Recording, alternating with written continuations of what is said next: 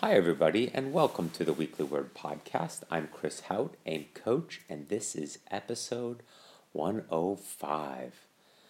So, it's been a few weeks since I've had a chance to record an episode.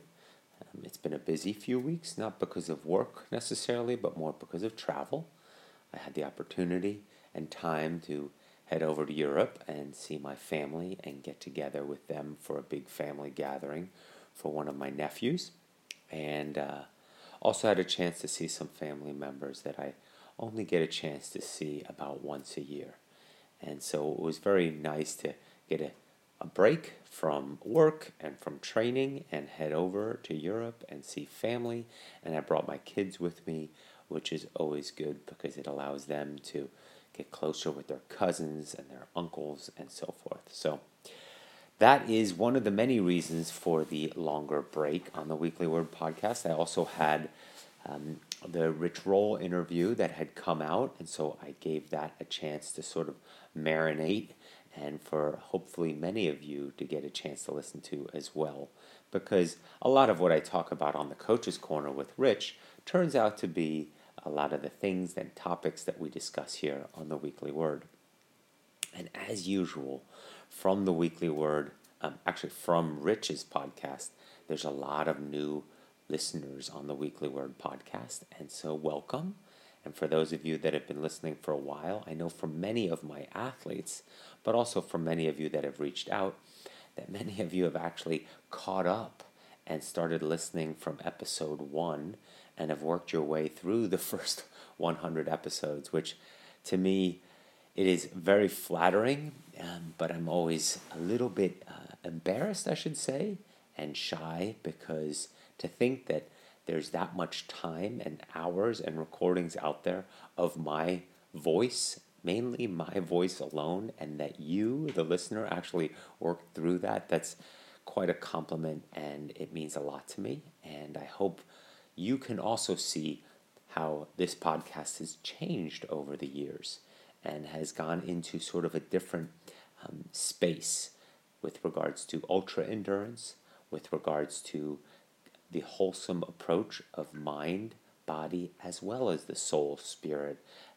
however you want to describe that third realm of us, and how it is a lot more driven by you, the listener, many of you, my athletes, but also you that have reached out for questions and so forth, that's what drives the conversation in many ways. I try to really be good about answering all the emails I get, and I have a big stack of emails waiting to be answered. So I will attend to those today, and with those emails and with that conversation and with the in-depth understanding that I try to go through with those emails, a lot I sort of veer off onto a different angle and talk a little bit more about mindset and psychology of this ultra endurance world, as well as what it means to us and how it does bring out a better version of ourselves.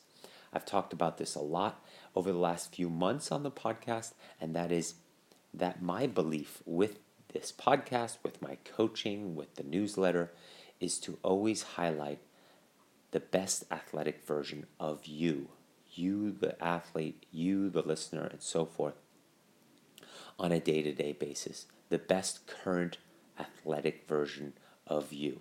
Because I fully believe, and it's part of the mission of why I do this coaching and podcasting, as well as all the training myself, is because I believe that best athletic version of ourselves, that current one, that's the important thing to remember, because we can't be who we once were, maybe when we were younger or had a different approach to all this, and we can't be who we might want to be someday currently, because we have to get to that, we have to train to that, we have to grow to that.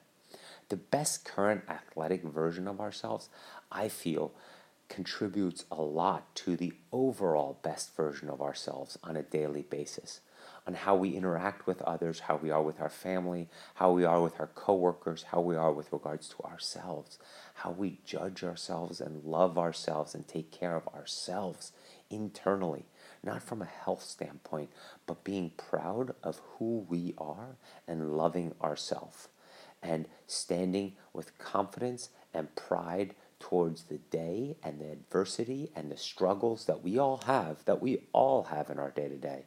And understanding, you know what though?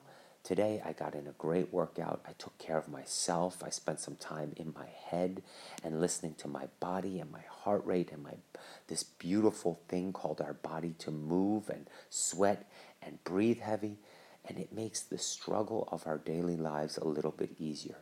And that confidence, that energy, that positive force within us on a daily basis when we get to show that best athletic version of ourselves, I believe contributes to that bigger, better version of ourselves.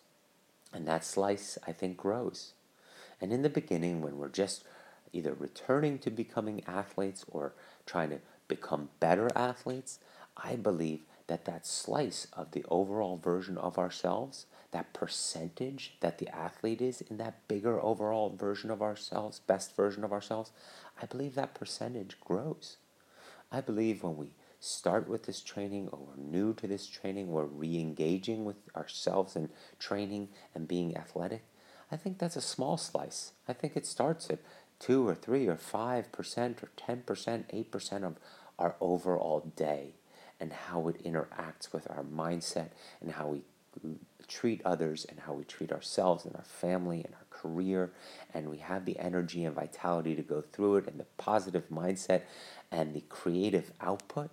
But I think as we train and as we continue to go in this, I think there's actually an opportunity to grow that percentage, to have it be a bigger contribution to our overall day, to have it show itself, highlight itself, become more a part of us, and that athletic version and that best athletic current version of ourselves becomes a bigger piece of our whole. And I think it continues to have only positive contributions from that, only positive growth. And as it goes to 25, 30, 40% of our best version of our daily selves, that athlete comes out more and more because of the work you put in, the patience that you show, the discipline that you show, the intention that you show in your athletic self and what you're overcoming and how you're persevering and how you're focused and how you prepare and how you think ahead and how you recover and how you think about taking care of your body. All those aspects, I think, flow into that bigger version, and because it's a bigger part of you, has net positive overall effects. Its tentacles, the athletic self's tentacles, seep into and work their way into all aspects of our daily lives. And there's very little of that I think is a negative. And from that point, we also reach a delicate balance. We don't want to go overboard, that our athletic self becomes too pervasive, too strong in our personality, too dominating of our daily best athletic version of ourselves. Why? Because then we start thinking more about our training and our athletic self, and that part of our ego wants to take more and more control, and it will impact our day-to-day. It will have an effect on that we want to limit our time with others and limit our time at work and limit our family time because we're thinking too much of our athletic self. So there is a healthy balance. But until we get to that point, it is an amazing contribution. And I think what I was just describing is an extreme example of some of these outputs of when the athletic self becomes too prevalent and trying to be somebody who we might not be able to be at our point in our lives currently. For example, if I wanted to go back to that biggest athletic version of myself, swimming all day and focused on an outcome many months or even years from now, with a singular mindset towards that and limiting my exposure to the overall bigger picture of the world and my relationships and my own professional growth as well as own self-growth and being in sort of a tunnel vision version that works just towards a singular goal, that was appropriate back then in my 20s, but no longer with family and the fluidness that one needs to maintain when you have a family and so forth. And the fluidness you need to maintain when you might need your best professional self or your best creative self or your best family self to come forward to play a bigger role in the current environment, that a big project or some family need and so forth, that takes a bigger role and takes some chunks from that best athletic version of ourselves, because life doesn't allow it. Now, it doesn't mean it goes away. Nor does family ever go away, nor does work ever go away. Back to the three-legged stool and that concept of how our lives work. But I believe the contributions of the athletic self are constantly present and constantly can make us better overall people.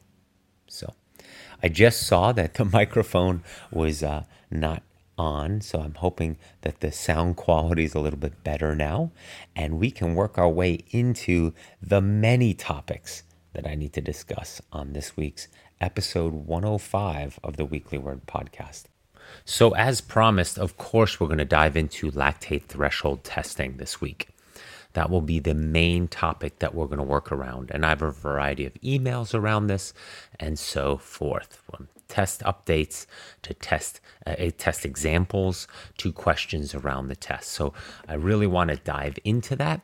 And with that, explain sort of what it means with regards to the lactate threshold testing, why we do it, why it's such a valuable test, what the data can tell us, and so forth. So that the next time you go to a lactate threshold test, and this is actually very important, that you not only know what the outcome should look like, and if the data is accurate and correct. That is the key. Because real simple, in a good lactate threshold test, the certain key markers should not be decreasing. Values can't go down as the workload goes up. And so in those cases, I'm looking to save you a lot of money with $150 to $250, in some cases around the world, $300 for some of these lactate threshold tests. And so I want that data and the understanding to be quite good around that. So I will give you the breakdown of what I usually send my athletes with what a test means.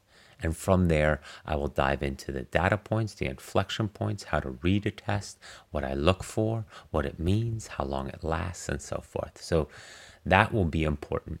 And then from there, I don't know.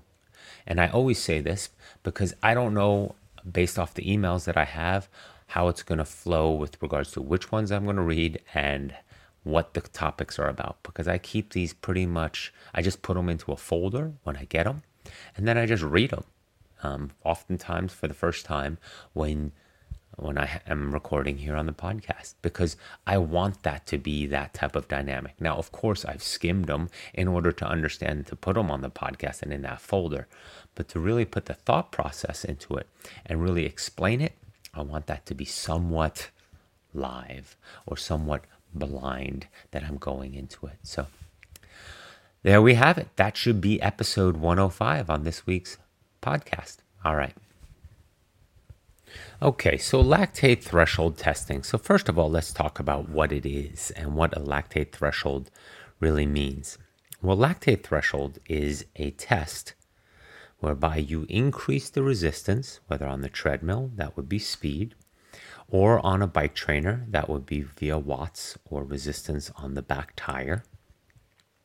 And as you increase the resistance in equal segments, you take a blood sample, a prick of the finger, and get a blood droplet and drop that or immerse that into a lactate threshold or lactate reader on a strip that can give you the amount of millimole per liter of blood of the lactate concentration in it. And so from that graph, equal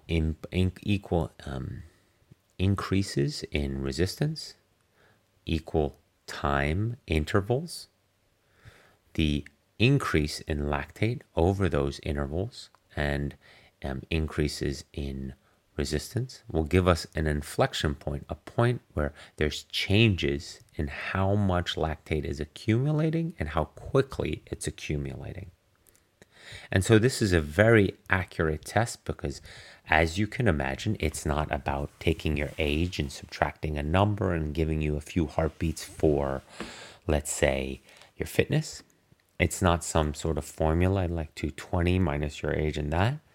It's a lot more specific, and it's specific to you at that current phase and stage of your training.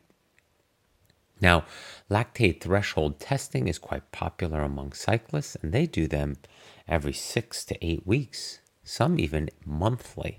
Some are looking for certain numbers in that lactate threshold testing in order to validate for themselves that they are fit and ready to race. So they might have one every week. They're just trying to hit a number of value. And it's also very portable. It requires a trainer, and that's it. You can do this. You can even do it on a flat road cycling. You can even do it on a steady climb. I've done lactate threshold tests leaning out of a car as well as being the testee on a bike while someone is leaning out of a car, going up in Tucson, either on a flat road, increasing the workload. I've done it on Mount Lemon, a steady grade going up because it's so long. You can change the effort level and the resistance there too. I've done it on a track, a cycling track, in a velodrome, and then you just increase the resistance and the wattage each round there, and so forth. I've done it on a treadmill, which is not as exciting as on Mount Lemon, for example.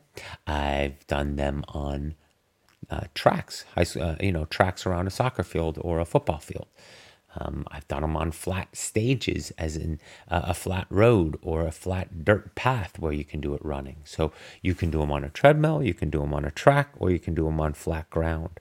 The main thing is equal time segments. As you increase the time in equal time segments, whether it's 5 minutes, 4 minutes, 6 minutes, or 800 meters for running and so forth, that it always stays the same, those increases, and that you can pretty reliably and steadily, measurably increase the resistance.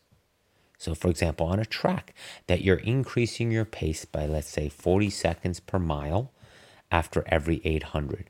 So that at the 800, you get your finger pricked, you give them a droplet of blood, it gets the sample, off you go for another 800, again, just watching on your pace, on your Garmin, on your watch, that you're increasing your speed by average of, let's say, 20 or 30 or 40 seconds per mile. Depends on where you're starting, how slow you started, and where you think you can get to. Some cases, you start these and you get faster by a minute per mile. Others only 30 seconds or 20 seconds per mile. Depends on the athlete and the familiarity, and as well as the desired outcome of the test. Which brings me to the next point. A good test goes to failure. It goes to failure because each data point and all the numbers give us a good insight into your abilities. By going to failure, we can see how fatigued you are. If you can't reach fresh numbers from when you did this test, not that trained, or let's say early in the season, or coming off a couple of recovery days or even weeks, then your ability to go further and dig deeper in the test is, of course, a lot higher. And you see lactate numbers that go quite high. And I'll say what high is around above 10, what I call double-digit lactate. Very rarely do we see anything over 14 or 15. So that's sort of the highest end of lactate values. And so let's take that and say, all right, let's say the last time, or when you were fresh, you took the test and you got to 11.2 millimole of lactate per liter of blood. And this time, you're 4 months into the training and you just finished a big training block and you're exhausted. Let's say you test that and you only get to 7 or 8 before you fail, before your muscles fail at the back end, far end of the test. Well, not being able to achieve somewhat high of a number, if you achieved 11 last time and you can't even get to 10 this time, oftentimes, not always, and a variety of other factors come into play. This is, again, exercise physiology. There's so much that comes into play with these numbers, but it's a high likelihood that you're fatigued, that you're tired, that you need some rest because you can't get yourself. You want it, your mind wants it, but your body is too cumulatively fatigued in order to achieve those fresher, higher output numbers. So that's why we want to go to failure. We want to know how far we can push. The other aspect, it also gives us that VO2 max aspect. It's not VO2 max because we're not taking oxygen, but we can see numbers on the far end of this. And there's different types of lactate threshold tests. So let's be clear about that too. There's tests that test for endurance and sort of the testing that I like to do. But then there's also shorter tests that ramp up the resistance, and the time intervals are way shorter and quicker so that you get to those high lactate numbers and high wattage numbers. Again, for cyclists to test sprinting and to test max output and to test how long they can hold max output and so forth. There's lactate threshold tests whereby a pro cyclist will hold a certain wattage for as long as they can and then see how the lactate accumulates quickly at a steady high wattage. So, for example, let's say Lance or a pro cyclist back in the day would be riding at 350 or 380 watts. And as they increase the time at that wattage, how the lactate accumulates. That's an interesting number for the doctors, as well as the coaches, as well as the exercise physiologists on staff. To compare to old numbers, to compare to his data, to compare to future data, meaning how you're going to take this training and what you would like to see happen when you do the test again. There's tests also out there where you want to see your body stay at a low lactate despite hitting a high wattage number or a high threshold, let's say, output. So, for example, if you're very familiar with a climb that you usually do, or like a lot of pro cyclists do, and they're in an area where they train and they love a certain climb and they've done it many dozens of times, I wouldn't say hundreds of times, but many dozens of times, and they're very comfortable on that climb, and they practice their hill repeats and their work on there and their threshold work and their intervals and their high cadence work all on this climb that's 30 to 40 or 50 or 60 or 90 minutes long. Well, then you want to start thinking, okay, did I hit a certain lactate on the best effort of that climb, or at 75% of max, or at 80% of max? And so I held 300 watts for that climb. It was a pretty easy effort. Yes, for pro cyclists, 300 watts on a climb is pretty comfortable. And what my perceived output of 300 watts at this climb, at a certain effort and so forth, was truly what with regards to lactate. So it might feel tiring at 300 watts and your output, but then you take the lactate right after, and sure enough, it's a very low number, let's say 1.2 or 1.6 or below 2. Well, then again, the coach, the trainer can say, the manager can say, well, he's tired because at that output, clearly the body is not working that hard, but the perceived exertion of putting forth that work was so high. And so there's an imbalance there. So we need to figure that out with recovery and the proper training stimulus. So there's so many ways to use this information of lactate threshold testing and the portability of it and the ability to do it anywhere. You need a little tester, Lactate Pro it's called. You can get them online, and they're as big as my palm, and the test strips are a little bit more expensive.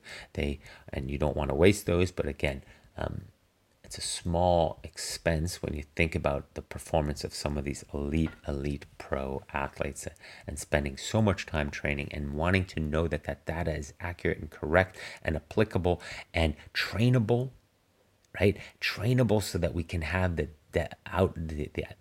response, the stimulus that we're looking for. And so that's why it's so important to continuously test those guys.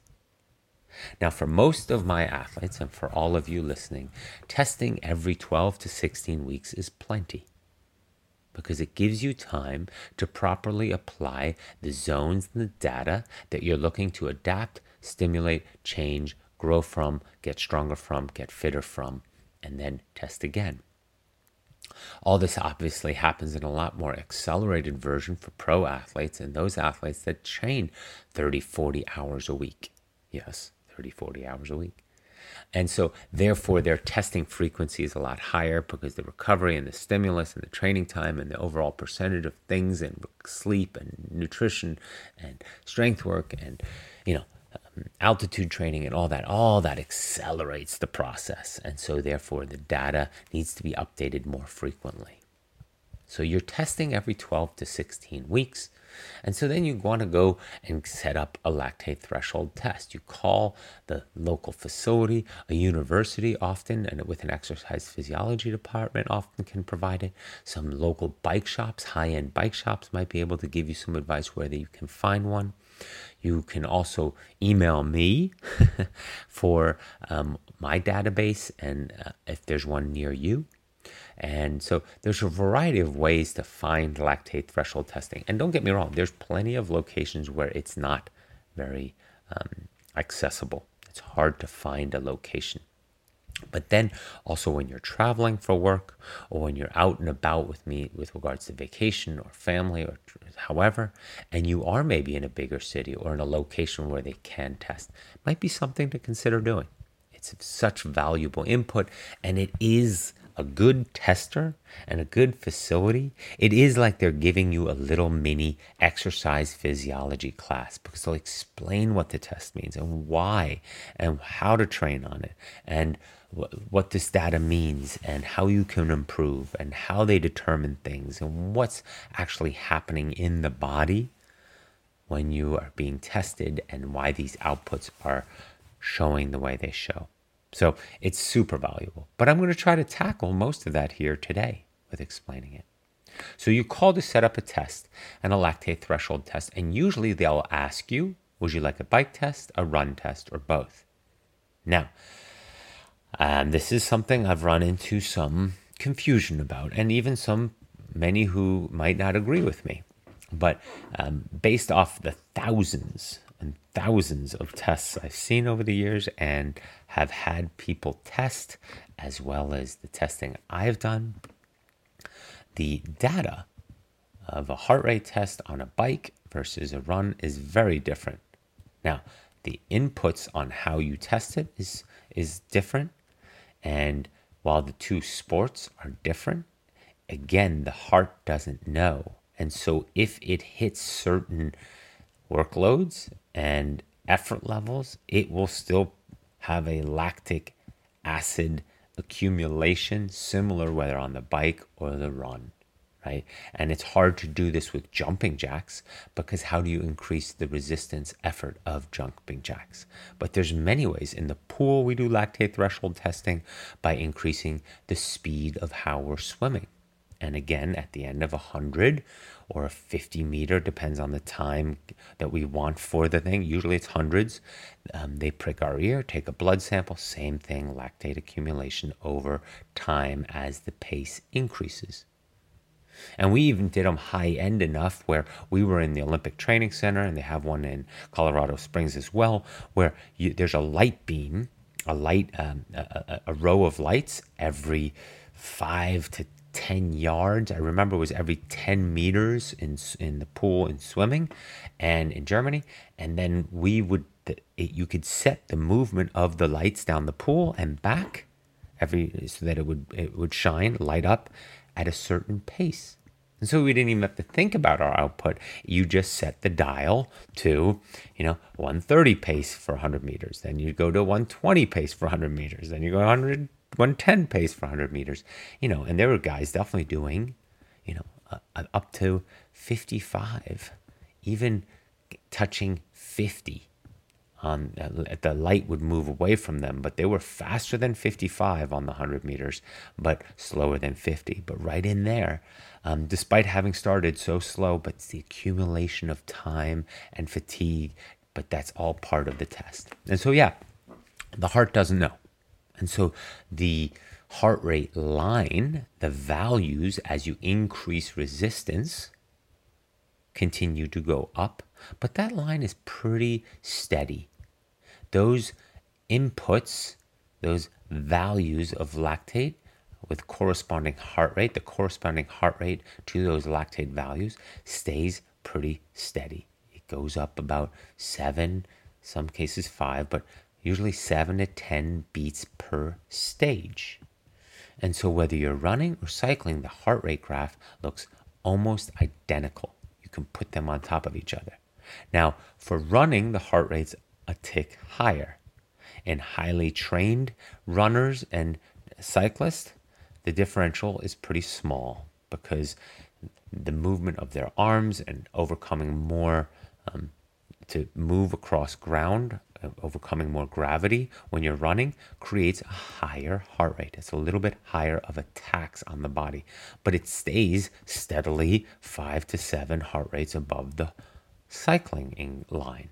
And so, the values just stay equally as high, 5 to 7 beats higher throughout the graph, throughout the chart for running versus cycling. So therefore, back to the original question, I usually tend to say cycling test is plenty. It'll give us our heart rate numbers and zones for the running, and we can get a lot more data that we need for the inputs of cycling, wattages and heart rate, and the specificity of training, as well as you can push pretty hard on a bike, whereas on a treadmill or measuring your output at 800 meters after having done some close to max effort, 800 meters is pretty hard. Your form starts flailing and more inputs could be compromised. Not off, but they're just compromised slightly.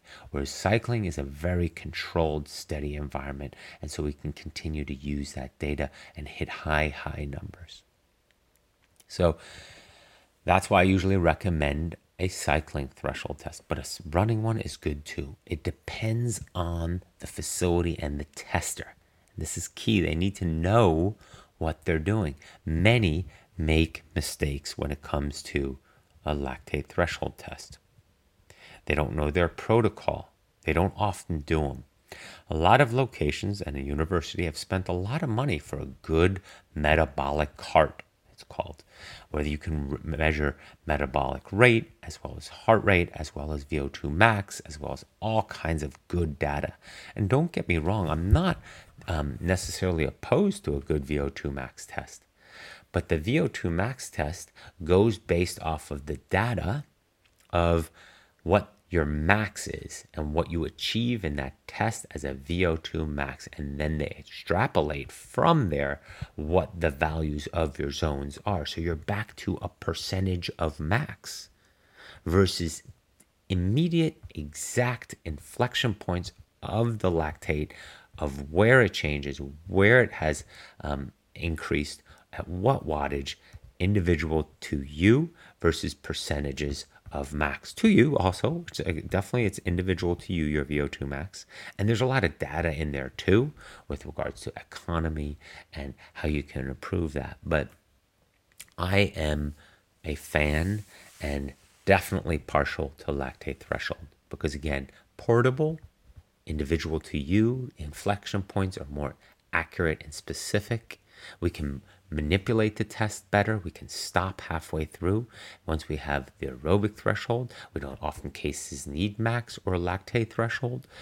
We can test, like I was saying earlier, if you're tired, not from going to max, but based off of perceived exertion and all those things. There's so many different things that I like without having to put a mask on your face and limit your breathing, which lots of people struggle with too. On being able to put forth their best version of their athletic fitness while having a mask on their face. That just bothers them. Now, of course, blood does similar to people, but a good tester, again, will make it one prick, and you don't need maybe even another one for the entire test. Maybe 2 or 3, but those you barely feel. And again, we just need a droplet. We don't need a pint of blood here. So again, good testing facility will be good about this. So then it becomes a question of the protocol. So let's say you found a facility, you say you want your cycling test, see that they actually know what they're talking about, they're familiar with how you want to go about it, and then the protocol. The protocol meaning how will this test be put forth? And their ability to give you a good test is critical to the data. So you want 4 or 5 or even 6-minute stages, because the longer you are at a stage, the more your body settles into, remember episode 30s somewhere on the podcast, homeostasis, steady state. And oftentimes the body and the heart rate will lower and settle in at a little bit longer stage, 4 to 6 minutes, and give you more accurate values than the first minute or 2 or 3, where you feel perceived exertion is very high once you hit certain wattages or paces, as well as you just don't feel settled. And so once you settle in, you actually, okay, I can hold this. So 4 to 6 minute stages. And then depending on, again, the facility, if they're good on what they do, they're open to doing many stages, meaning they'll start at 100 watts and maybe increase by 25 watts every stage, or 30 watts, but start at 100 versus some places start at 150 and they do every 30 or even 40 watts. Well, remember, the more data points you get as you gradually increase the resistance, the more we can pinpoint where that lactate goes over certain thresholds. So if you get data at 100 watts, 125 watts, 150 watts, 175 watts, 200 watts, 200, those are all little points where if nothing changes on lactate, that's good. We get more insight on how your body was reacting to those wattage increases, to those, let's say on a treadmill, pace increases. But if we go from 150 to 190 to 230, a lot can happen in those 80, 90 watts. And next thing we know, we don't know truly where the inflection point is. We just know it went up a lot from 150 to 190, let's say from 1.5 millimole to 2.2. Well, where was the real jump? And where was steady before that? What's zero like? Where was the steady lactate? What was your resting lactate? And at what point did it get to 1.5? Was it always at 1.5? Did you wake up this morning with 1.5? So again, a lot of early lower number values are quite helpful. So now we've gone through the length of the intervals, 4 to 6 minutes. We've gone through the wattages, 25 to 30. I always prefer the lower number and more data. So that means we start at 100. Maybe if you're newer to cycling or very light, you start at 75 watts. And then we, every, let's say 6 minutes, we start the clock at 100 watts at 0 minutes at 100 watts. And then at 6 minutes, we go to 125 watts. And then at 12 minutes, we go to 150 watts. And then at 18 minutes, we go to 150 and so forth. And each time at the end of that, we take the lactate values, we get a grip or get a blood driplet, and we get the values we need. So what are those values? Well, those values go anywhere from 0 at the start, when you're just starting and there's very little resistance and very little work and stress on the body. And it goes to, like we said earlier, to about 14 or 15. It could go that high. Oftentimes between 9 and 11 for good max values. And so over time, so every 6 minutes or 12 minutes, 18 minutes, so as many stages as you go, this could be a 45, 60-minute test. If it goes 10 stages, you're out there, you're riding for 60 minutes. And so here we are, we're getting those values. We're getting that droplet of blood, and it is put in the Lactate Pro, and that strip gives us a data input. And that is what the lactate accumulation or lactate content, lactate millimole per liter of blood. And so that could be anywhere from the first few stages, 0.5 or 1 or zero point 0.8 or 1.2 or 1.1, or in some cases even closer to 2. Something is often telling us something's off if at 75 or 100 watts you're already showing 2. Usually what we like to see is a couple of stages, couple of values that are pretty low and pretty flat. Flat meaning there's no increase in the lactate values as the wattage increases. So let's say you start at 100 watts and then 6 minutes later you go to 125, and then 6 minutes later you go to 150. And each of those values, after 100 the stage, after 125 the stage, and after 150 the stage, it stays pretty steady at 1.4, 1.4, or maybe 1.5, right? That's no significant increase, 0.1. So that's that level and that nice flat lactate line that we want in the beginning, because those wattages are easy enough that they don't have you changing the value of lactate, the content of lactate in your blood. That's always there. We always are producing lactate. We always have some lactate in our system. So 0.0 doesn't really exist. And we also got to remember that lactate is not necessarily a bad thing in the blood. Actually, it's very important and needed. So, therefore, some of it, 1 or 1.5 or 0.8 or something around there, is normal. So as that wattage increase, now that we're 24 and 30 and 36 minutes in, and we're 175 or 200 or 225 watts in, each stage where we're taking that lactate value is slowly, the lactate is increasing. It's going to 1.8, to 2.2, to 2.4, to 3.2. So you can see the lactate curve, it's curving, is increasing as the wattage is increasing.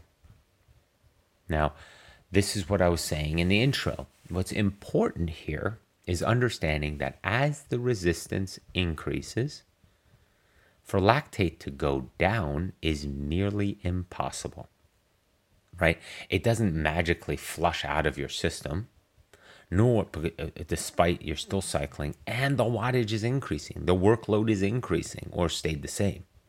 So for it to go down means that something is not right on that sample. It means that it's compromised with sweat, it's compromised with accuracy, something is wrong. And so a lot of times with a facility or a location that doesn't do a very good job with testing, I can see right away, or any coach can see right away, well, this value isn't worth anything because it went down. And if there's a variety of those, that test is meaningless because, again, we don't know the lactate values to chart it properly to get a good, accurate lactate curve. And so when you see that in your testing, you see that lactate has gone down despite the resistance going up, the workload going up, you can either live in the moment, if you're that present for the testing, say, no, you need another sample. This one's compromised. My lactate can't go down. Or you should, at the end, say, well, this test wasn't very accurate, and I'll need to do it again. I'd like my money back, or I'd like to do this again in 2-3 weeks and set up a new time. So that's very important because, again, wattage, resistance, pace, speed has increased. The amount of lactate in your blood can't decrease. It doesn't go anywhere. So it does flush out eventually, but not during the stage, during the test. It doesn't go that quickly. So keep that in mind. Now, one bad number, you can probably extrapolate the value of that stage around it. But if they're constantly bad numbers or choppy and up and down and values are dropping all the time after going up, we don't know nothing. We don't have enough data values. So keep that in mind. And so gradually the lactate is accumulating as the wattage is going up on our test. And then we're getting to the bigger numbers, 280, 300 watts, 325 watts.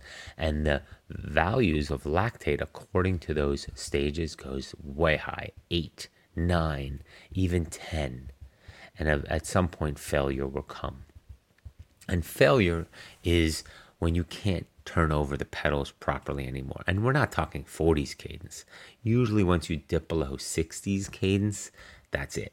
But you really got to dig, and you really got to try, and really got to put forth your best effort. These tests are hard. They suck. Excuse my language, but they really suck because you have to dig so deep. And remember, you're already, 6 or 7 times 6 minutes or 5 minutes into the test where the wattage is increased. So you've already got a cumulative amount of fatigue in there. And so then digging deep, and the time goes by very slowly when you're just staring at it. And so it's hard work. So we also want to get heart rate during these stages. So usually what I do is I get heart rate halfway through the stage, and then I get it at the end of the stage, right before I take the blood sample, the droplet of blood. And that is because I like to compare the two heart rate numbers in case it was a weird heart rate reading late in the stage, and I can compare the two and they give me a good idea. And again, data is all helpful.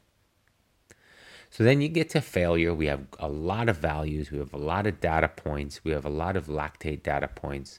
And we have heart rate data. So we chart those two, right, on an XY axis, and you get a nice curve, and you get a nice line, curve for lactate and a nice line for heart rate. And that is the basics of a lactate threshold test. So what does all this testing and the data and the chart and the graph and the heart rate line really mean? What are we looking to get out of this test? Well, let's go real deep into the basics here first. As we see the increase in effort wattage resistance, our body is working harder to maintain that output, that speed, that wattage.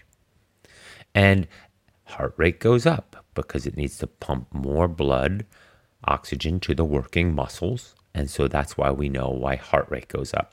Many are familiar with this aspect. But lactate, the accumulation of lactate in the blood, is something we are less familiar with and we're looking to understand. As I said earlier, lactate is always present in our blood. But as our effort increases, more and more lactate accumulates.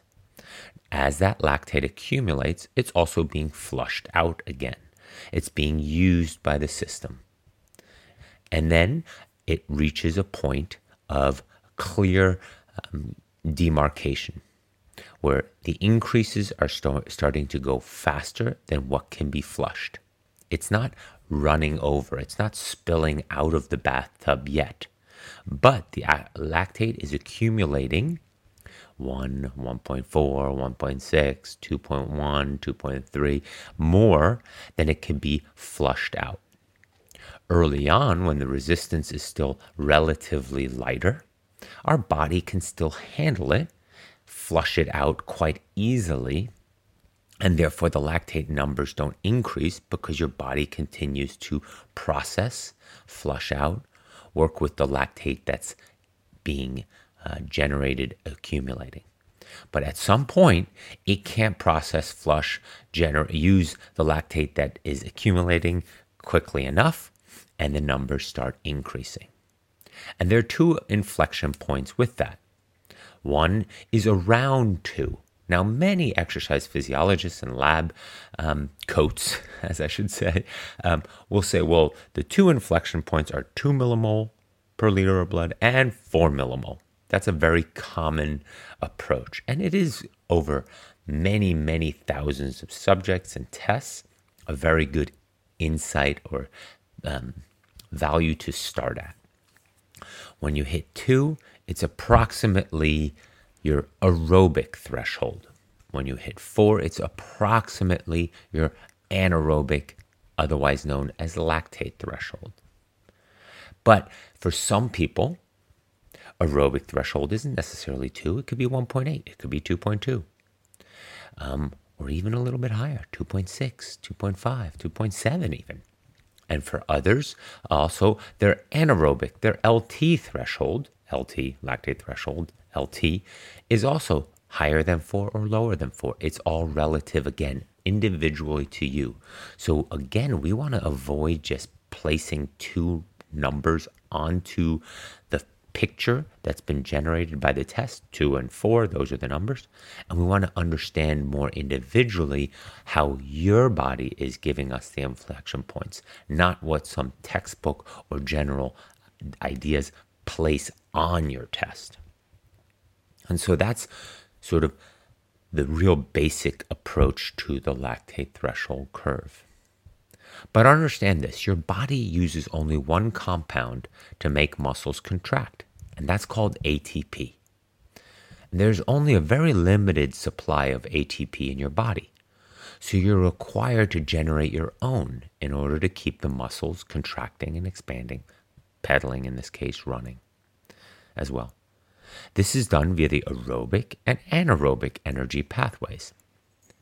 These convert molecules of fat, protein, and carbs into ATP. Via the aerobic energy pathway, you can convert all three of these into ATP, fat, protein, and carbs. And it's very efficient. One molecule of fat will produce 169 molecules of ATP. One molecule of carb will also produce 36 molecules of ATP. Whereas the anaerobic system only burns carbs, right? We know this. We know once you cross the threshold, you're burning primarily glycogen carbs. And one molecule of carb in the anaerobic energy system only produces 2 molecules of ATP. So we were talking 169 molecules of ATP with 1 molecule of fat with the aerobic energy system, along with 1 molecule of carb producing 36 molecules of ATP, all that in the aerobic. The anaerobic only does 1 carbs and then only 1 to 2. 1 molecule of carb only produces 2 molecules of ATP.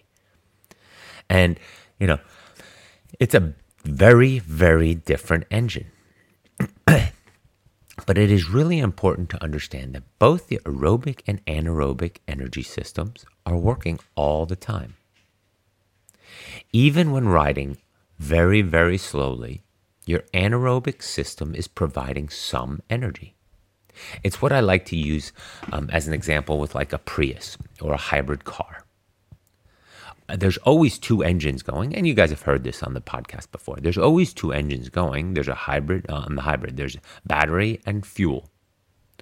But when you're going very slowly, it's primarily battery, aerobic energy system. Very efficient using the fat and the carbs that we talked about just now. But once you start going faster, you're going to start using more and more of the gas engine. It doesn't mean that you're not using any gas when you're driving really slowly and on the battery power, but it is basically like 90% battery power and a little bit of gas here and there. And the same thing with our energy systems. As you speed up, it provides more energy, the engine. This is because the anaerobic pathways are able to convert fuel to ATP a lot faster than the aerobic ones. So just like our example of a hybrid car, Prius, as you speed up, the engine needs more power, so it's going to give you more power via the gas, not wait until the battery gives you that horsepower. And the same thing with our body. So on the one hand, the aerobic energy pathways are extremely efficient. They burn very cleanly, and a lot of energy comes with those fat and carb molecules. But it's a slow process. You have to be going slow in order to take advantage of that slower process of that aerobic energy system. But once you speed up and need more effort, it quickly shuts down the fat burning energy system and just goes on pure sugar, pure glycogen, pure carbs. It's like in cars you add that fuel additive, right? That injector fuel. As you get faster, you get that extra clean burning, fast burning carbs. because they convert fuel to ATP 3 times faster than the aerobic pathways. So if you imagine two pathways running down and merging into a single engine, as you get faster and faster and faster, you increase your effort, it gradually shuts down that one pathway and pulls all its fuel out of the anaerobic one. So that gives you that understanding. But the big problem with the anaerobic pathway is that it is super inefficient. It guzzles a ton of gas, right? So in that aspect, as it's guzzling all that carb, glycogen, sugar, just pulling through that one pathways, there's also a byproduct, and that's called lactate. But as we said, lactate isn't necessarily bad because lactate can be used by the aerobic energy system as fuel. And aerobic energy system, even when we're going fast, is going a little bit. And so it's using some of the lactate as fuel for the aerobic energy system. But you have to be well trained. You have to be super efficient. Your body has to recognize what it's doing and to do this well, to take the lactate and burn it as fuel. And the more we train in the right zones, aerobic energy, aerobic zones, the better it gets at burning lactate as fuel. And that brings us back to the original comment that I was saying. At those low efforts, low resistance, low wattages, low speeds, it's not, I was calling it processing, it was using the lactate, that's that. That means the body is efficient there to use lactate as part of its fuel for the aerobic energy system. So it's flushing it, it's using it, it's entering it back into the system because it's using it as fuel. But once you start going a little bit too fast, too high of an effort, or you're not trained to be there, efficient there, it can no longer use the lactate as fuel and it accumulates. If not, right, as that lactate accumulates and stops you, it will stop you from pedaling. Once you have too much lactate in your muscular system, in your site, in the blood, that's what you feel. It can't properly contract. So the muscle will expand, but it's the contraction that it can no longer do efficiently because they have accumulated the lactate. And that's what when you feel the burn, when you're running or but mainly cycling, when you feel that burn, that's your muscles not able to contract properly. So in order to make us ride/run faster, we need to improve our ability to use lactate as fuel. That's basically the whole concept of what we're doing. That will improve our aerobic energy system. We want to get you more and more efficient and familiar with driving just fast enough to use a bit of gas, but mainly on battery power. That's what it is. That should all make pretty good sense.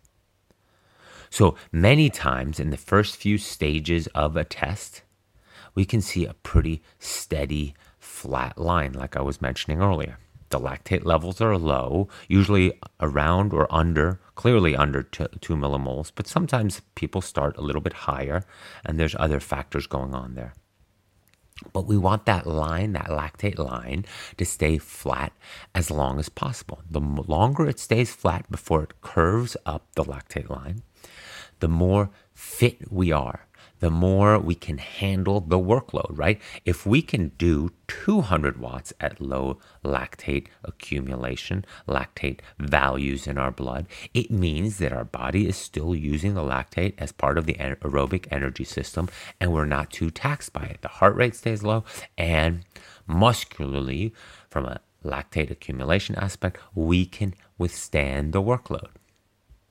And so as we increase the wattage, as we get fitter, if we can go from 200 then maybe to 225 and so forth, that's a lot of speed and extra power where it's costing us very little. Flat lactate curve as long as we can, as long as how far we can train it to stay flat before it starts curving up like a hockey stick. Hockey stick level, and then turns up late, hopefully, right? We want it to turn up as late as possible because that means we've increased a lot of wattage stages without it increasing dramatically. Now, some of you might say, well, why not use the 2 and 4 number? Well, because what I usually look for, what many experienced testers and exercise physiologists and coaches look for, is the relative accumulation of lactate. So if you started off with everything being level part of the hockey stick of the curve being 0.8, 0.8, 0.8, 0.8, let's say 4 stages, and it stays low, 0.8, 0.8, maybe a 0.9, maybe a 1. So those are very small increases. But then if it goes from 0.8, 0.8, 0.8, 0.8 to, let's say, 1.6, well, clearly that's a jump.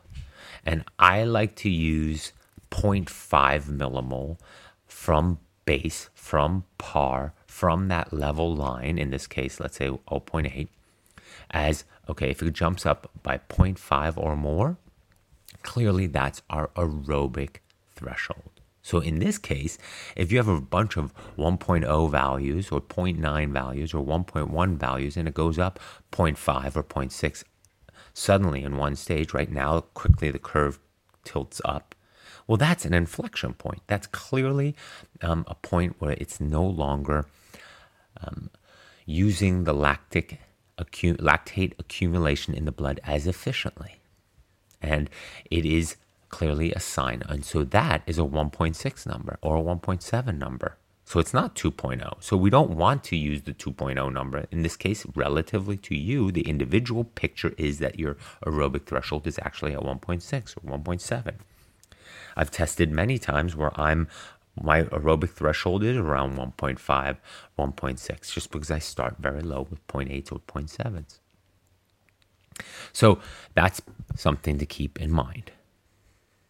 So we want to keep that lactate flat, show the signs that our aerobic energy system, our aerobic system is using the lactate being produced. And with many beginner endurance athletes, beginner triathletes, beginner runners, beginner in general, who have trained a little bit too hard on easy days and too easy on hard days, these low lactate numbers only happen at very low power or speed or resistance levels. And as soon as any type of work increases, quickly the lactate goes up because they haven't been training low enough, zone 2, low heart rate enough to become efficient at using the lactate that's accumulating. They just hit every phase and all the time, all over the place. And so that's what becomes quite dangerous, not dangerous, but not effective in our training as we go forward. So the problem often then is that it's only happening not only at very low power levels, but as soon as you start cycling uphill or need to produce decent power, your anaerobic pathways are stronger than your aerobic ones and produce more lactate than you can use. Therefore, this excess lactate becomes lactic acid and stops you from pedaling any harder for any longer period of time.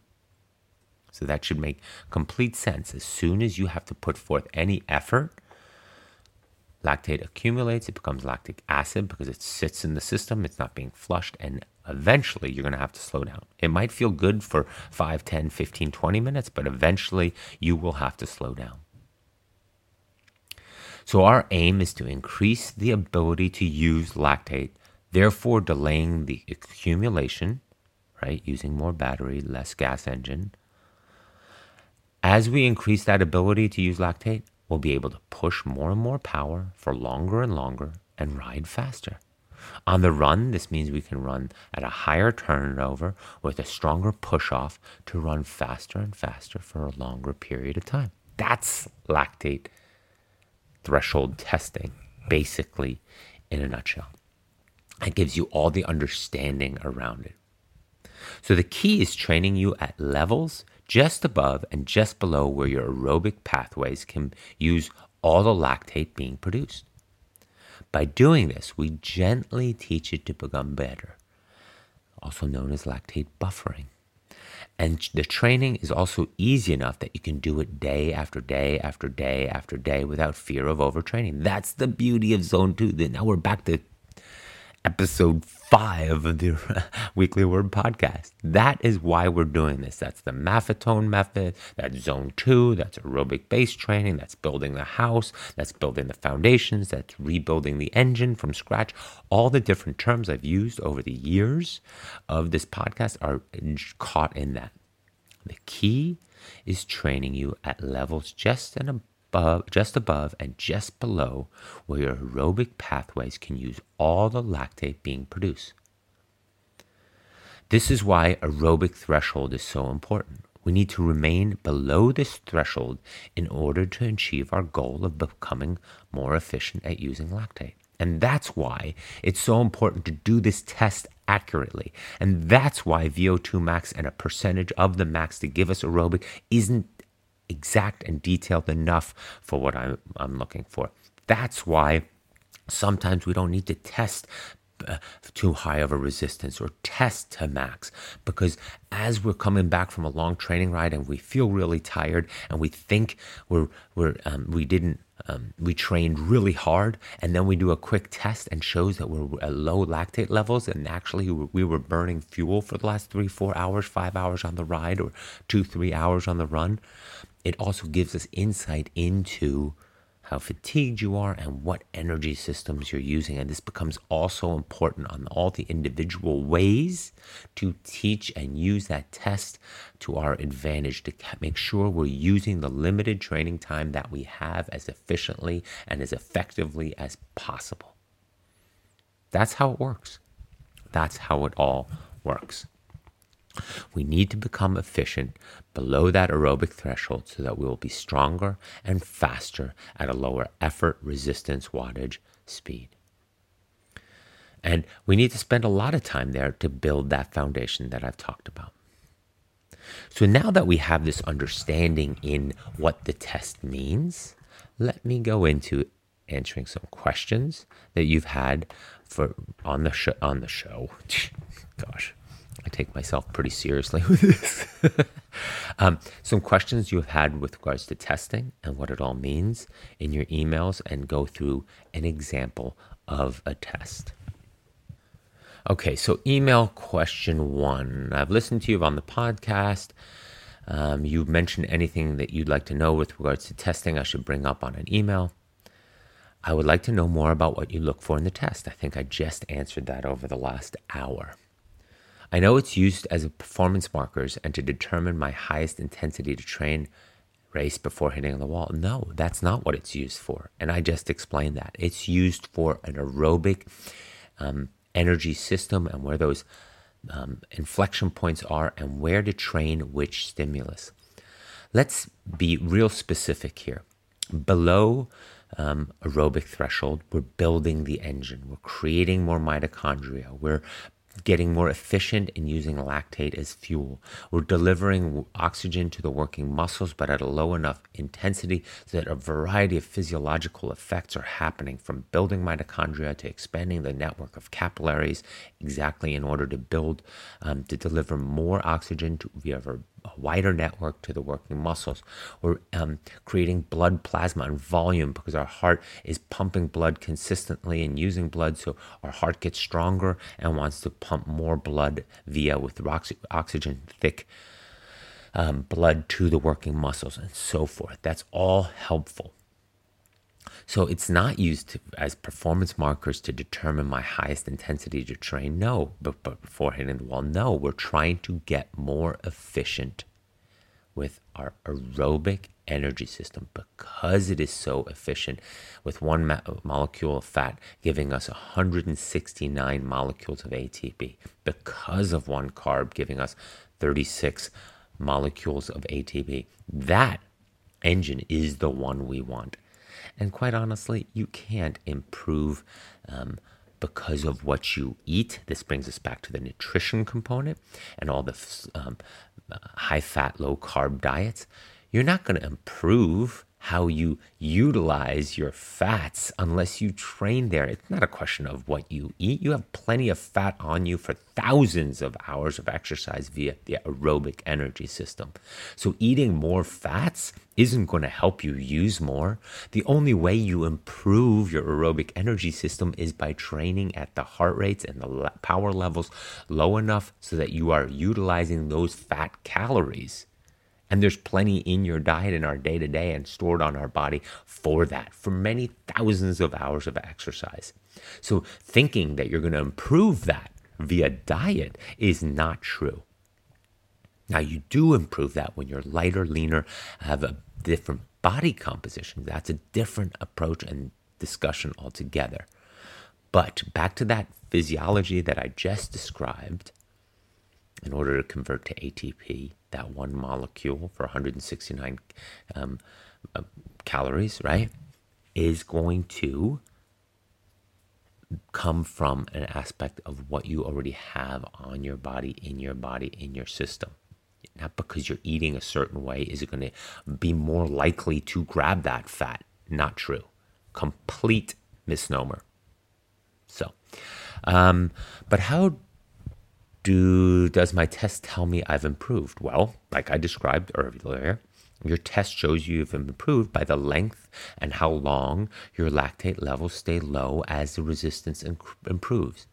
The higher the wattage while maintaining a low lactate number shows a better sense of fitness because you can use more, you can remain engaged with the aerobic, fat burning, more efficient, more economical energy system, battery power, at a higher wattage, speed, effort, resistance. And the higher that goes, the better. You can now do a 56-mile bike ride at a power level that is really not taxing the body, nor the muscular system, nor your energy system. And you can get to the run just as fresh as when you started it because the lactate levels are staying about the same. That's pretty straightforward. And I've also answered the next question. How do I train to increase my lactate threshold? Well, once again, I'm not interested in an ultra endurance and endurance training to improve our lactate threshold. I'm interested in improving your aerobic threshold. I don't need to improve how my glycogen burning, sugar burning, carb burning engine goes, because that's going to be very limited in my 5, 6, 7, 10, 14, 20, 30-hour event. And so therefore, it's not going to help me that much if I improve my LT. I want to improve my AT, aerobic threshold. And again, just a reminder, there's A, capital A, lower E, capital T, right? There's AET, aerobic, anaerobic threshold, A, lowercase e, uppercase T, otherwise known as LT. And then there's AT, which is aerobic threshold, the lower one, the easier one, that first increase sign of lactate accumulation. Now you're saying, Chris, we never discussed what lactate threshold is. Lactate threshold is that point at which you spill over. The bathtub runs over. And so the lactate has accumulated so much in the system and can no longer be processed that now it's accumulating in your blood. It turns to acid, because it's not being flushed, processed, used, and therefore it is that point where now eventually you're on a timer because eventually your muscles will not allow to contract effectively, and you will feel the burn and eventually have to slow down. That's LT. That's the spillover point. Now you're producing more than the body can clearly process, flush, use, and so that accumulation, that acid, that spilling over into the system is eventually going to cause you to slow down. We don't care about that point because at no point during an Ironman, half Ironman, marathon is a different conversation there. But any endurance, ultra endurance event is absolutely nowhere near that point. And the fatigue is what creates the achiness, the soreness, and the muscles from doing the work, and not the effort level. We've talked about this plenty. So that answers that first question. Next. Hi, Chris. I had a blood lactate threshold test done this weekend on a treadmill. So therefore, here you go. We had a treadmill. Would you mind looking at the data and telling me what zone ranges you would recommend? I really enjoy your show and perspective on training. I'm a distance runner, and your advice has helped me regain a lot of fitness I thought I'd lost after years of stress fractures and time off. Thank you for everything. Here's the data from the test. So again, if you guys want to maybe write down or chart this, but this is how it works. She started at a pace of 9:30, then 9, 8:30, 8, 7:41, 7:13, 6:38. So you can see gradually that there was not the same increase in speed, but close. 8 to 7:41, 7:41 to 7:13 is 30-second window, and then 7:13 to 6:38 is a little bit more than 30 seconds. So pretty consistent. And here we go. Lactate 2.0, 2.0. 2.4, 3.3, 4.2, 5.7, 9.2. Now, those are the numbers. First off, max number 9.2. I would have liked to have pushed her a little bit further to see if she can break the 10. But 9.2 is pretty good for max value. We'll know that in the future with regards to her fatigue and her ability to generate leg turnover at those higher numbers. She was at a heart rate 180 then. The other points here. Starts at 2.0, then the next phase was 2.0, and then it goes to 2.4. So not quite 0.5, but clearly, since the next number is 3.3, that is the uptrend. And she even writes here break point. So she must have had somebody at the lab or the testing help her with her zones. So it starts pretty high. 2.0 and 9:30 pace is not quite this is how I would interpret it. How I would interpret it if she was one of my athletes. I would say that I would like to see a little bit lower lactate to start. I would rather see that at 1.6 and 1.6 and 1.6 versus right away 2.0. And oftentimes that means she's not quite rested coming into the test. Oftentimes it might mean something else is going on, maybe some sickness, something in the blood with regards to virus or antibodies. It also might mean that her fitness levels to go at 9:30 might not be quite there yet, and so maybe she needs to start slower at 10 and 10:20, let's say, just to get a baseline value. It's also always interesting to get a good number early on to start, before you even start the test. To have your tester take your lactate before you even start, just at rest, to see what your at-rest lactate was. It's a good number to know.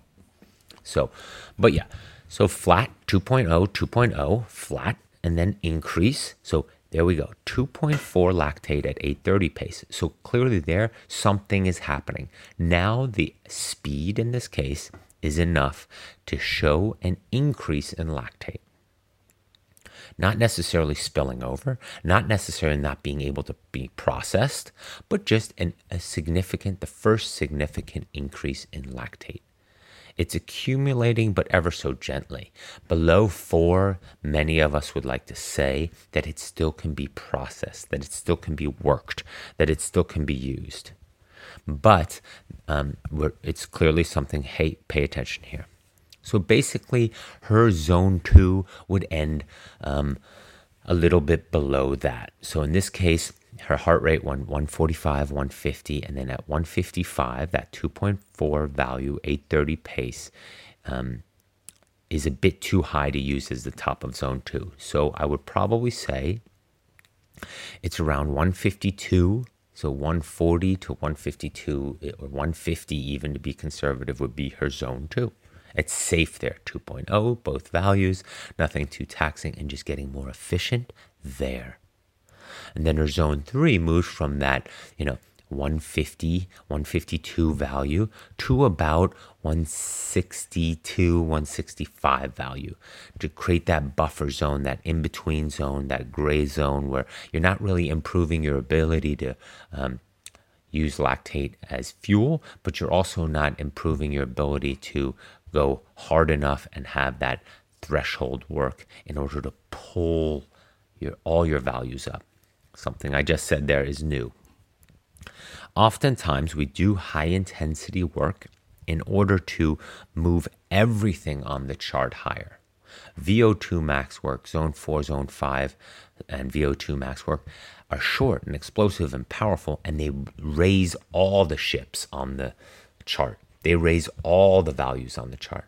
But it can't be done that effectively for very often and many times a week. And it's usually just a little bit additional stimulus across the board to handle sprints, to handle climbs, to handle a surge, to handle rollers, to handle, a quick start of a swim or a run or a race. And so you say, well, why not train there all the time? One, because what I just said. And two, remember, if we're raising the entire chart, if we're raising all ships, values, data points on the chart, we're not changing the curve. We're just increasing the level of them. In order to change the curve, to keep it flat longer, we need to stay on that low end. And so doing high-end speed work makes us more efficient, economical, powerful at those high-end numbers. And so that makes our time at zone 2 feel more fluid, more connected, more at ease. And the body can exhale and absorb the zone 2 work better because we had some blowout time, we had some differentiation, we had some clearing the pipes type of aspect. So this is, in this case, this is a very valid test. None of the values are going down, 2.0, 2.0, 2.4, 3.3, 4.2, 5.7, 9.2. So this is a good test. I would probably say zone 4 starts around 165, 160-ish, 165-ish heart rate, and around, a little bit faster than 8-minute mile pace. And that's where you start charting it. Again, until I put it in an XY axis and chart all the values and then go look at sort of how the curve is moving and where the points are, inflection points, it's hard to give her exact zones, but this is how I would look at it. So next question. We have another lactate threshold test. Hi, Chris. I've appreciated you answering questions of mine in the past and love the podcast. Got my lactate threshold done today. Would you mind taking a look at the data and letting me know if you agree with the zones? Also, I didn't think about this question for the person testing me, but the test was done on the bike. How would you translate these numbers to the run? So a lot of this I've already answered. So test values. He started at 130 watts bike test and went 160, 190, 220, 250, 280. So in this case, we only have 6 values. I would like to see a little bit more values. Again, I would like to see an at-rest one. Second of all, 30 watt increases really puts you into an elite cyclist category. I would want to make sure that you are good enough cyclist to start at those bigger jumps, and I'd rather see you start at 100 and go more stages, more data, more values, more points to chart on the graph. This is a case of something being not right. He starts at 2.6 millimole, then goes 2.7, then 3.9, 5.0, 6.8, 10.2. So good that he saw double-digit lactate values, 10.2, but the never settling in of his lactate values, 2.6, 2.7, 3.9 for the first 3 stages, shows that the aerobic energy system is not very well developed. There's not a below 2.0 value. Even at 130 watts, there's a lot of work to be done here in this case. And these are the emails that I send back to athletes when they've tested, and I'm saying, listen, we're going to have to build this engine from scratch. You need a lot of work. I haven't even opened the attachment here where the facility, where the tester must have done the zones. But I can see already on this that most of his training needs to be below 125 heart rate. His second value. His second value was 160 watts, 125 heart rate, 2.7 millivol. It's way too high for that low of a wattage. And those numbers start way too high as well. So we really need to develop a brand new engine where even at 130 watts, tons of cycling time there, that low. I would even say most of his training, if he's not on wattage, needs to be below 120 heart rate, which is hard. That means any hill, he's basically stopping, or he's out of his zone 2. And maybe some intervals at 125 to 130 heart rate. But I would never look to see anything over 130 heart rate at any point in time in this guy's training, probably for a good 8 to 10 weeks. So to recap here, high lactate numbers to start, unless he's super sick or just got done with a round of antibiotics or something's wrong here. These values are too high. So we need to build that aerobic energy system. Back to our fundamentals. At 2.6 then 2.7, at these low wattages, the fact that there's already so much lactate floating around in the blood means even at these low numbers, it's not being used as full fuel. It's quickly accumulating. The next value from 2.7 is 3.9, almost at that 4.0 universal number that many apply. In this case, that's already his LT, because it is such a significant jump. And then 5.0 and 6.8. So he's spending too much time training too high, too hard on easy days, and not easy enough on hard days, because not easy enough on easy days and not hard enough on hard days, because he can't maintain good work for very long with these high lactate accumulations. So it's this big circle of non-improvement. So let me open the attachment here. Okay, interesting with regards to the coaching system that he's using.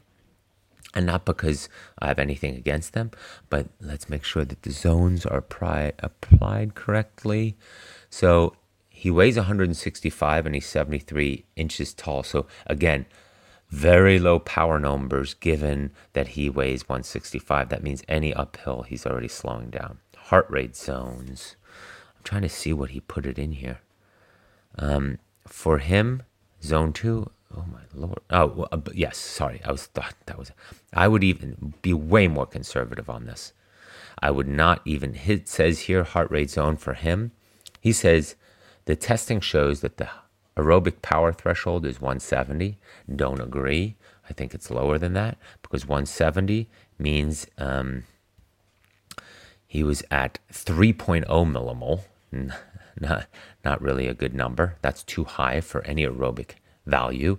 And even though it starts at a high baseline, 2.6 and 2.7, I'd still pull back. I'd rather have you go too easy and develop an even bigger, better aerobic energy system than mess with this being too tight, too close to the values that put you on the level that you're not improving. Because I'm pretty certain that if you train at these numbers, you are not going to have the improvement in your endurance and your long ride and long run ability that you might be looking for. Depends on what you're getting ready for. If you're getting ready for an Olympic distance race, you can use these numbers. His FTP, functional, which is also known as LT or AET, is 225 watts and 160 heart rate. Let's say 225 watts. Yeah, that's also above 5 so that's probably 5.3, 5.5. Well, we usually say that that's at 4. So yeah, this data is based off of relatively the chart, right? So this is a good example of where we start high, 2.6, 2.7, and go high. So we're saying, okay, because the chart, the hockey stick moves like this, or the curve moves like this, there's no real hockey stick, there's no real handle to this hockey stick since it quickly curves up already on the second stage. This is an example of saying, okay, well, this is how the curve looks for this person. So if you look at the curve, the heart rate zones are based off of this. True, and it could be identified like that. But I would argue to the tester, to the coach applying this data, that we need to also understand and look at why it starts so high. 2.6, 2.7 at 130 and 160 watts is ridiculously low. A high lactate, at a low wattage. And I'd be willing to say half Ironman race wattage here is around 130, 135. If he were to go out and ride 112 tomorrow, it would average out to about that. And those things don't lie. So I would not use these, but I would not use these zones. I would use different different distances. Now, going down in the test, I see Mike is doing an Olympic distance try and he wants to find out his heart rate zones. Well, so you can push the effort a little bit here. And I'm not going to read the whole explanation of the test here because Olympic distance makes it different because you're only going for a strong effort for about 2.5 hours. So you can work on a lot of LT time because you're not going to run out as quickly at those levels because your event is short enough. Now, you do have to fuel, you do have to settle in, you do have to train effectively around that. But these values, I would still stay at the numbers that I was recommending, because if you go about this training for an Olympic distance, even a shorter distance event like this, even a sprint, you'd say, well, why would I have to train and build the aerobic energy system? Well, I would rather train more time. And again, what we've been saying, going super easy on easy days so that I'm super fresh and explosive and powerful and connected to do the really hard work, zone 4, zone 5, VO2 max work on the hard days. And that's going to raise my tolerances and thresholds better than if I train a tick too hard on easy days and therefore don't have enough, and I'm not mentally and physically as engaged and impatient and ready to chomp at the bit for the hard days. I want that differentiation. I want the track days on the run, and I want the interval days and the high intensity spins, efforts, and high watt intervals to be really hard. And I need to be fresh and grind my teeth and get through it effectively on those days in order to have that bigger power, better tolerances for when I race those shorter distances. And to finish off, he also followed up with a quick question. I thought of one other question. The person doing the lactate test said I should focus on Z2. Well, he said long rides of 3+ hours around 140 heart rate. Even lower, I agree with that. I would go focus around 130 heart rate, or actually 120s. But said I should go in fasted and don't. Oh Lordy. But that I should go in fasted and not really eat much. Obviously, you agree with doing lots of zone 2, but what are your thoughts on doing it fasted to stimulate fat utilization? I think I answered that pretty effectively. Can you go in fasted? Sure. But it's not going to change the ability of your body to use fat as fuel, right? It does mean that you feel lighter, that you don't necessarily have the same hunger pangs because, again, you're using fat as fuel. You're going easy enough that you don't feel it the same way. But no, you first got to improve your body's recognition and ability to turn on the fat-burning engine at that 120s heart rate for this person, and then build up the lean muscle mass and the body composition and the metabolism that knows to turn on that switch. That's through training, not through diet, not through fasting, right? And remember, fasting, when you keep that in mind, and now I got to get my facts straight, and Emily's not here for me to quickly run it by, but fasting or fuel sourcing, especially from a carb standpoint, I'm not sure on a fat standpoint, but it goes from the liver, it goes from the bloodstream first and then to the liver. So whatever you have in the bloodstream from your last meal is what will be used first, I think. And therefore, in most cases, fasting isn't going to necessarily help it. It's still going to pull from the same source, whether you ate or not, because it has the primary easily available stores first, and that is not via food. It's going to be from the meal yesterday or last night that you're doing in the morning. So keep that in mind. And if that's wrong, I will follow up later on this podcast in order to make sure I have my facts straight when I run it by Emily. All right. I hope you're getting a pretty good idea about what lactate threshold testing means and how. I think I answered most of it in the full description. Hi, Chris. Been listening to the podcast for the last couple of months now, ever since I saw you on Rich's podcast, or as I call him, Richie. I've started from your first podcast. Oh, well, thank you. Thank you for being so patient. And I'm steadily working my way through about episode 32 at the moment. Wow. Well, we got some growth to go It changes. Really good podcast, Chris, and I find it very useful. Anyway, I have a question. You talk about Zone 2, Z2, and I've been predominantly in Z2 during the base phase of a full Ironman training plan for the last 12 weeks. And I moved to build phase 1 this coming Monday. This was sent in late April. Sorry that I'm late. I did a LTHR test on a treadmill on the 27th of February. LT, lactate threshold heart rate test. On a treadmill, 27th of February. He wrote this on the 26th of April. That's 2 months previous.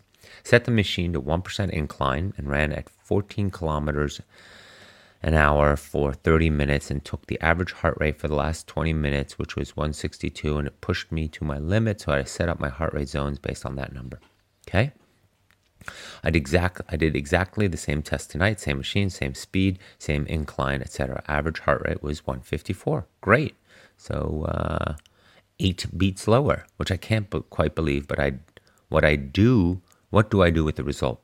I didn't push myself to the limit during the 30 minutes as I thought at the time based on the test it would blow my lungs out, but it didn't. You're getting fitter, you're getting more economical, efficient, and you use less tax on the body to show the same result. Now, this is a different type of test, and it's not one I usually use because exactly what you're saying is what happens with a lot of athletes. On the heart rate tests and on a lot of steady state tests, 30 minutes at max effort is really hard to do. Really hard to maintain the mental and physical engagement on something like a treadmill or a track for that long. And that's why I don't like it. I like the 5 by 1 mile test that I do. And I even like different types of testing for shorter intervals, 4-minute best effort stuff with 2 minutes rest and things like that. Or, so where you're able to break it up mentally. Otherwise, your body will shut you down because it's sending signals to the brain at all times saying, I can't maintain this. This is not realistic. We still have 28 more minutes. We still have 20 more minutes. And it can't comprehend the effort over it's protecting itself, right? There's a mechanism, there's self-governing, a governor in our body that doesn't let us go to that limit. Not because we can't. Of course we can. But it doesn't function like that if it's not trained for that, if it's not trained to be at the rivet at max effort for a long period of time. And that's a different type of training. And for a lot of people who run half marathons, 5Ks and 10Ks at the elite level, it's not necessarily the training, it's the mental game that keeps them from being able to push forth that effort, that controlled on the edge of the blade for that long to go just hard enough, but still be able to carry themselves out there for 30 minutes, 35 minutes, and so forth. So it's a different approach. I put that number into TP and my zones are really impact a major shift to lower zones. Yes. Yeah, absolutely. If your heart rate's lower after the test, it will push the zones a lot lower. Do I use that number and set my zones off it, or do I retest and blow myself up? Well, more data is always good, but I would use the lower zones because, as I said earlier, I'd rather always err on the side of zones that are too easy versus a tick too hard. You can't do any damage there. You can't do any damage by training too easy. And I know there's a lot of, not controversy, but conflicting thoughts around that. Well, if you train too easy, you're wasting your time. Not really, because in this case, you're getting ready for an Ironman. And those hours will create the fatigue. That volume and time will create the fatigue, not the workout itself. That's what I like to make sure that people understand with ultra endurance and endurance training in that level, at that level. Is we're different than most athletic exercise physiological outcomes. We need to go long and strong, long and far, long in time, far in distance, for many days or many hours in a row. So therefore, our training needs to be different, and it makes it confusing in a lot of ways when you read materials or hear about how others train. It's totally different. Getting ready for a 2 to 3 hour event, 4 hour event is completely different than going 6, 7, 10, 13, 14, 20, 30 hours. So different events, different training, different stimulus, different fatigue, different intensities, different prescription. So hope I answered that. That wasn't really LT test. Let me see if there's another one in here. Here we go. Final question of the day. And it's a full chart again and should help. So, hi, Chris. He just sent this recently. So I'm almost caught up in the LT aspect of this. And again, please send me questions on this. If you're confused or if something I'm saying contradicts something that you're familiar with in other aspects, I'm gladly willing to discuss and talk about it. My word and how I go about this is not the only way. And there's many ways to get fitter and skin the endurance cat, for lack of a better term discussion. But what I go about with this training and my approach and the approach of Zone 2, it's not my approach, but the variety of different ways I come at it, I believe makes it somewhat an approach I can call my own. But the part that makes me confident in this approach is, again, we want to be able to train consistently over time. And in order to, because that's going to yield the most results. Consistency over time. Turtle versus hare approach, right? Fitness and having a base level fitness that you can take on almost any endurance adventure once you pivot to the specificity of that. And by keeping things easier, Zone 2, by getting more economical and efficient in your motions of your sport, whether that's jumping jacks, rowing, cycling, stand-up paddling, running, trail running, climbing, hiking, all that has an aerobic component to it. And that aerobic component is the one we want to expand. So there's that. Then secondly, the injury likelihood stays very low. And again, that allows you to remain consistent in your training. Your fatigue levels, are different. So therefore, you're able to finish your workout, return to daily life. We all went pro in something other than this sport. So we can't be fatigued, shelled, exhausted out of it after these workouts.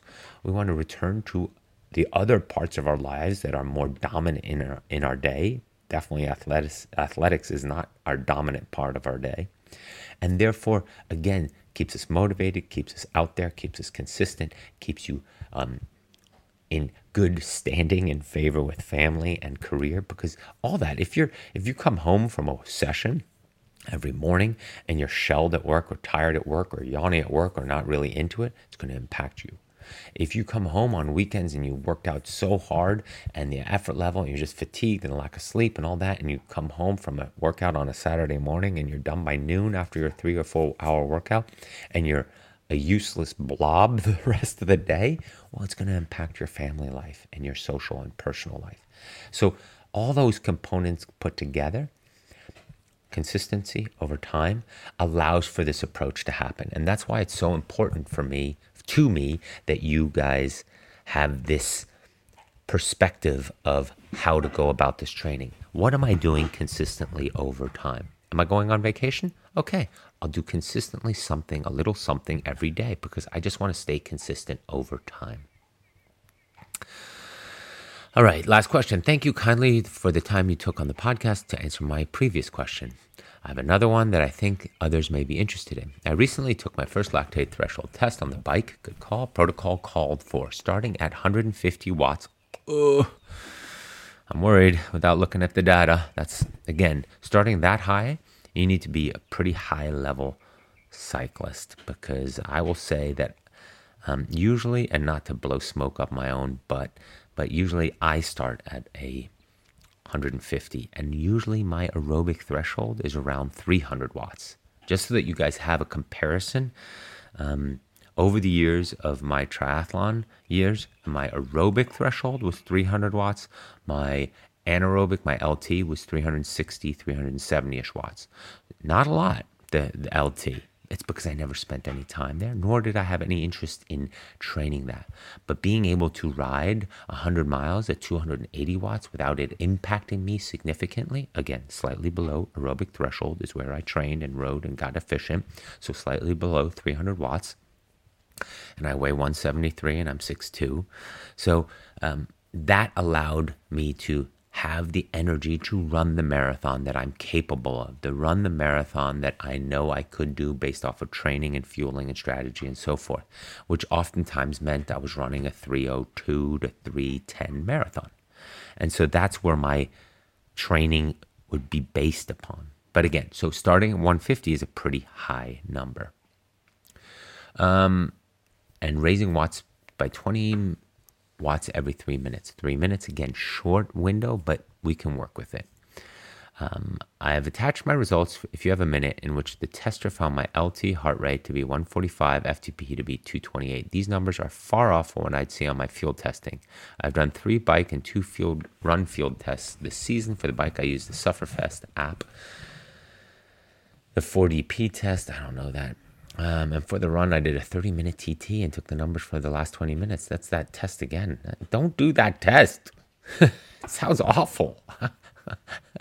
I mean, I do have some of my athletes do a 7-mile test, best effort, but that's different because they've already been working with me for a year or so, and they're familiar with the pain of it and the output and what they need to do. But I always start them with the 5x1. You get that minute, and you can reset your brain and mind to, again, put in that best effort. Plus, it's a lot shorter and less painful and more easily replicable.